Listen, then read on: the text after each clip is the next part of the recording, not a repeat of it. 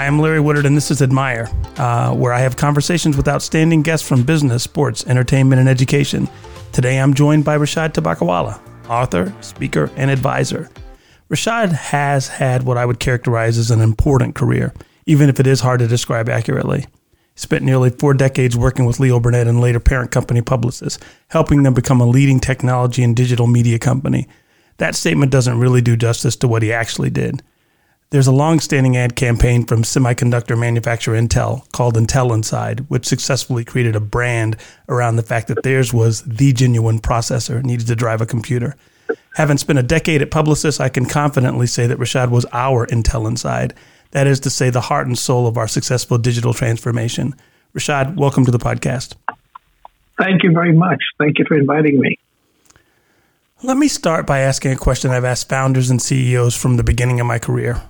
When you started out, what career did you have in mind, and how did you end up at Publicis? So when I graduated from the University of Chicago in 1982, I was very interested in trying to combine strategy. I was interested in strategy work, and I was also interested in marketing. Mm-hmm. And there was an agency in town at that time, which still exists, Leo Burnett, which at that time was a privately held company that worked for just 32 clients for whom they were really their strategic marketing partners. And so that was interesting, and I applied. And lo and behold, I managed to get in. It was actually the only job that I got. So you started at Leo Burnett, and so what was your job when you started at Leo Burnett, and how did it When I started at Leo Burnett, I joined the account service or client service training program.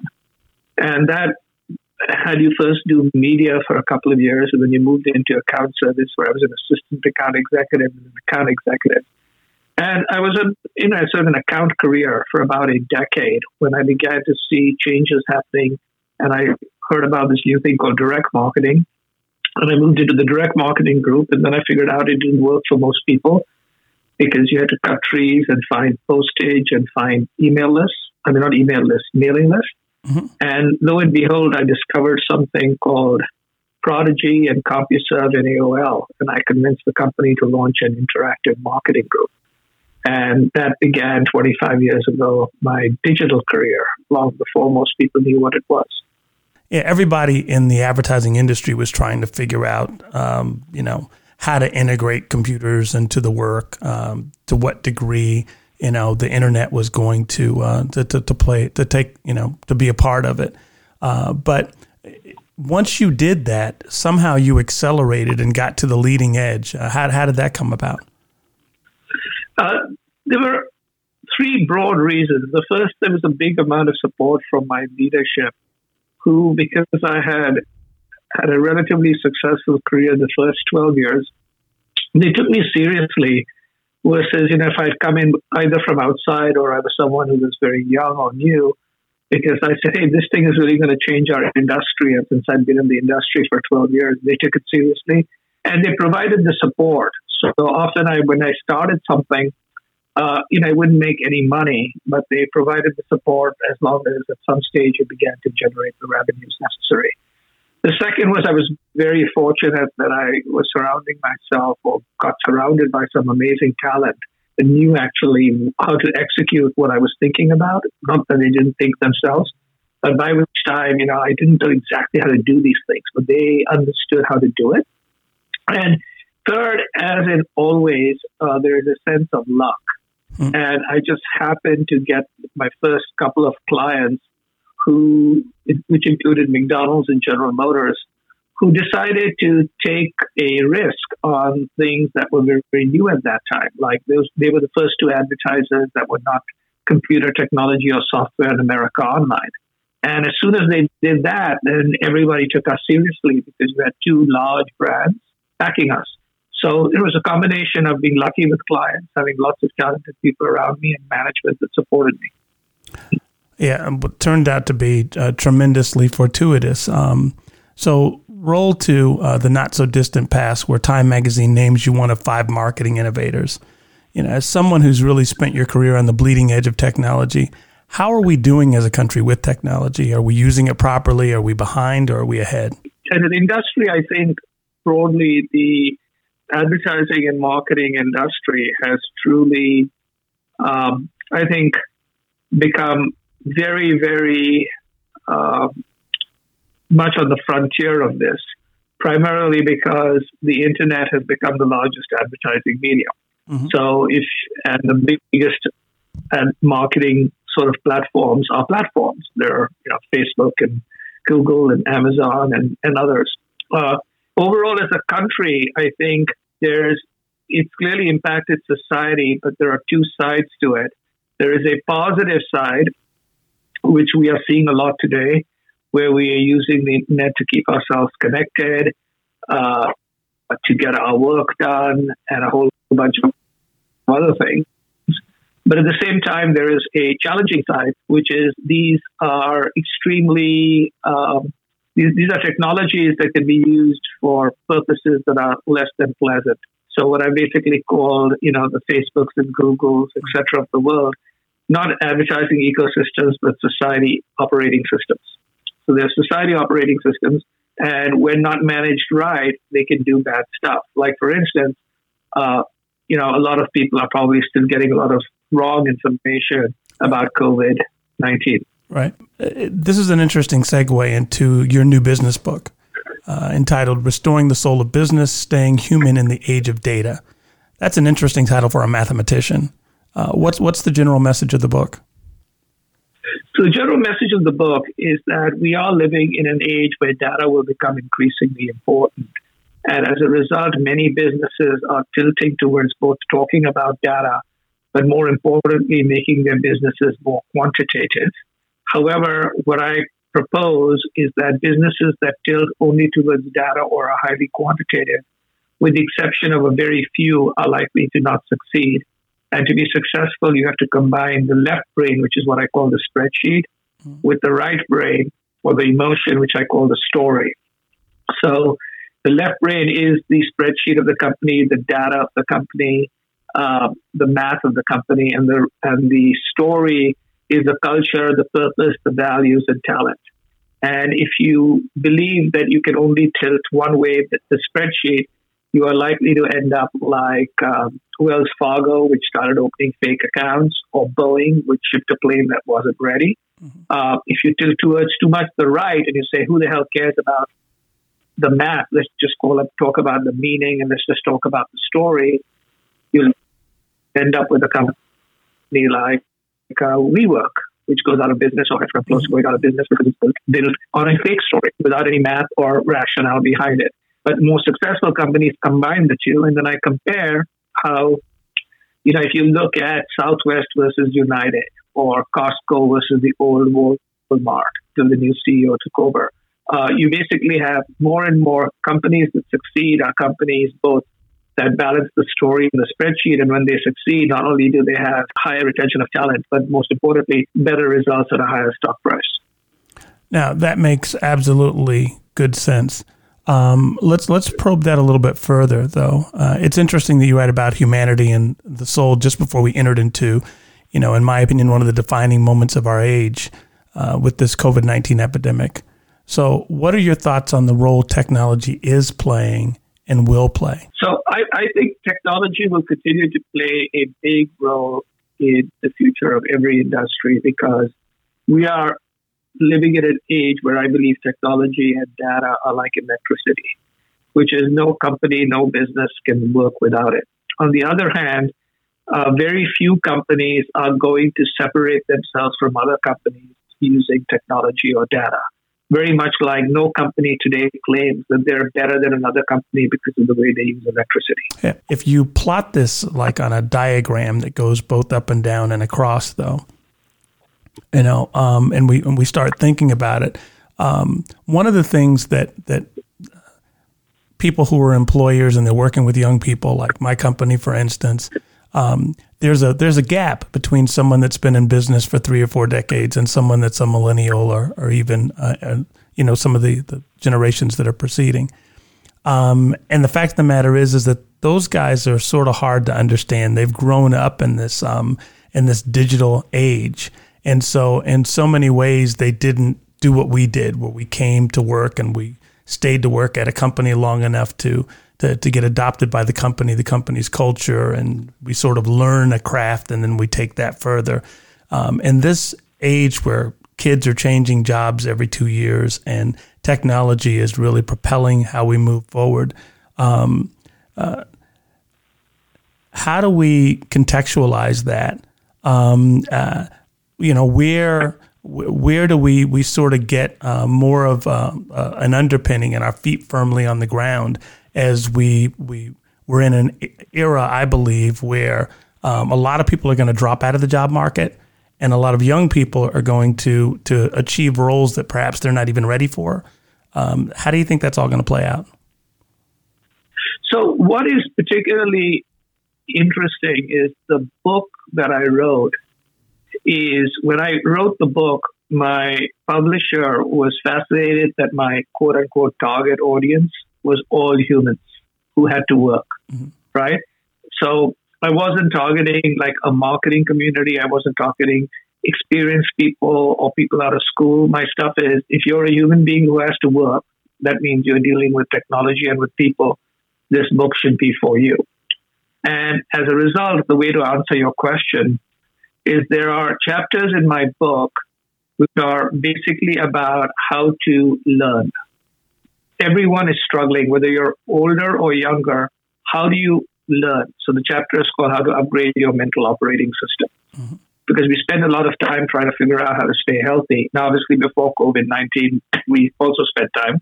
But, the idea basically is how do we keep learning? And one of the things I found is older people, like myself, at a certain stage stopped learning and we became irrelevant, or he had the threat of becoming irrelevant. On the other hand, to your point, the younger folks, because industry is moving intensely fast, they are moving very fast.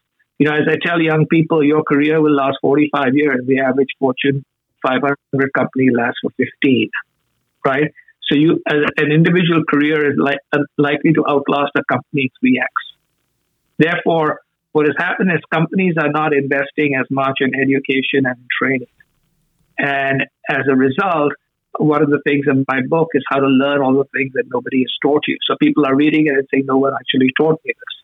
But fundamentally, what I do believe that is true, whether you're young coming up or, someone trying to reinvent themselves, is one thing we have forgotten. And this is one of the things that the younger folks have forgotten is because they maybe have not learned is how important human, people, and personal connections are. And in a very strange way, today we are hungering for connection. Even though we are living in a deeply connected age, even though all of us have Skype and Zoom and, Google Hangouts and everything else, we are just aching to actually meet people. Because what I truly believe is people connecting with people is the heart of all businesses. And that means put your screen down and actually look up and look at someone's face. That is that's really, really important for, as I see it, for where we are right now, because you've got people and they're not just dealing with financial pressures or health concerns, but they're also dealing with fear of the unknown. There's nobody on the planet right now that's conscious that isn't experiencing a level of stress. What specific advice do you have? And the three three emotions really, and so a big part of a big part of just building on what you said, the three key emotions. One emotion is anxiety, right? We are basically anxious.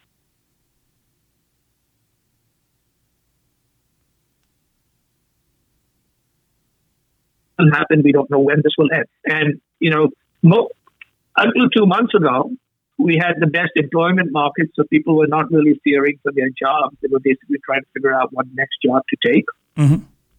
They were not anxious because we were all, thinking about how powerful we had become because of all modern technology. And to a great extent, we, had everything calendared and everything planned. And what this has basically shown that human beings, right, when they face change, it sucks. Yeah. And so starting from that point, so we've got change and change wholesale, and not only change, but change that we don't understand. What's your advice for people who are having a hard time putting it all into perspective? So what I would tell people today is, or what I do advise people is 3 different components. The first component is recognize that the only thing that you have some control over right now is yourself. You have very little control about your work environment. You clearly have very little control about what's going to happen in the economy. You have very little control of how this disease is going to progress. But you have, in all of those 3, there are things that you can do that you can control that can help whatever happens in those. So number 1 is you can have control over how you try to keep healthy, and by you try to keep healthy, you keep everybody else healthy. And that, is the washing of the hands, staying away from people, etc. Mm-hmm. Right? That's number 1. Number 2 is this is the time where we know that when we come out on the other side. So I call this time the Great Reinvention. Right? I think we should look back at this phase, and we won't call it the Great Recession, which we already had, or the semi-depression, which I don't think we'll get to, but we're going to basically have the Great Reinvention. Because coming out of this, after 8, 12 weeks of this, people are going to think, feel, and see differently. And so what are some of the things that you can learn, and how can you upgrade your capabilities for the world that's coming out? You can do that. And so a lot of what I myself am doing, even though I'm supposed to be at the tail end of my career, is I'm spending a lot of time learning new things. Because my whole stuff is, this is an amazing opportunity outside of the reality that we don't know what's going to happen if people are dying, which makes it terrible. But let's say we suppress that for a second, right? Someone has just basically told you, you can work from home and you can stay at home for the next 8 weeks. What are you going to do with that? How are you going to rethink your relationships? How are you going to rethink what's important to you? And so I think that's the second thing that you can do, which is how do you use this to reinvent yourself? And the last one is this, which is how do you, if you are a leader or inside a company, think about how are you going to help other people, both people inside your company and others, because people need help. But as importantly, how are you going to help your company as a leader as you come out in the future? And one of the key things I'm basically, the 5 words I'm asking people to keep in mind is how are you going to increase your capability? How are you going to make sure that you are someone who deals with integrity? How are you going to show empathy, vulnerability, but most importantly, how are you going to inspire people when people need now a way to go forward? That's all very, very good advice. An earlier guest talked about the fact that he felt there were going to be a lot of white spaces out there, and that during this time, he was spending a little bit of time every day thinking about where those white spaces might be and how he might be able to take advantage of them. Do you think that makes sense? Yes. So, my sense is, so I'm writing a piece which is called "The Great Pause is Equal to the Great Acceleration." Mm-hmm. So what is happening is because of the way we've paused things for a few weeks, it has accelerated certain behaviors that we had put into motion, but now it'll accelerate really fast. So, for instance, less working at work and more working at home. Second is there'll be no company that won't now sell online. So this will probably accelerate the demise of movie theaters. It will accelerate the demise of newspapers and magazines that aren't the global newspapers and magazines.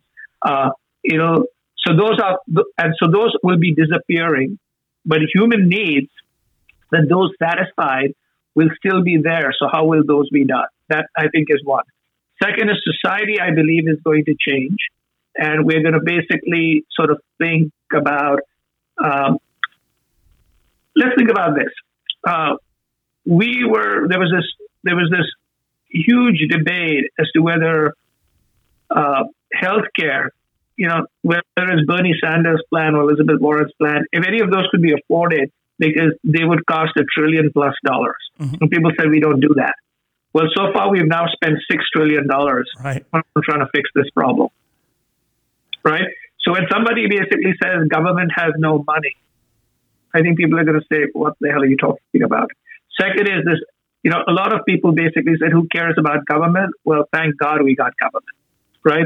You might not like a certain type of government, but it's unlikely you dislike all your government. If you don't like the president, you like your governor or you like your mayor today. So the whole idea is society will change.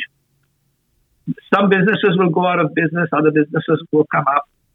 And human beings will basically, I think, human beings don't change completely, but they begin to reflect what's going on in society. And, to a great extent, nothing concentrates your mind as much as silence and the fact that you're going to run out of time. And a lot of people, I think, recognize both how important life is. That's the reason my book begins with time is the only thing we have. Mm-hmm. And I keep reminding people we are forgetting this. We are basically running, and following false stars. And I think a lot of people are going to basically say, what is life all about? Right?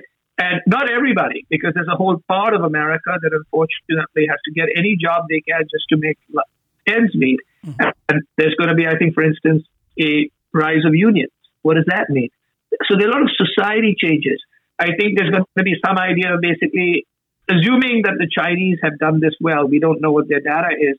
Why did the Chinese, the Singapore, and Koreans do it better than the Americans and Italians? These are amazing things. So what I give people is try to understand how society, how human beings, and how politics is going to change, because that's where the new business opportunities are going to be.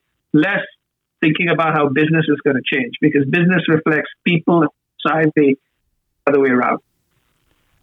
Excellent. Listen, this has been, it's met every expectation that I had. And I think opened up my mind a little bit to some of the thinking that I've been having in my free time. I appreciate. Well, thank you, and thank you for having me on. Well, I appreciate you coming on as a guest, and my advice to people is to run out and to buy your book, because it seems like it's right where it needs to be when it needs to be. It's kind of really interesting. A lot of people have basically said, as you noted, that this book is more relevant today than it was even 2 months ago when it came out. Right. And a lot of people say it's an operating manual for today. So if people want my book, it's very simple. All they got to do is go to Amazon and type in RISHAD, which is my first name, and it shows up. Beautiful. Rashad, thank you for being a guest. Thank you very much again. Bye-bye. Bye.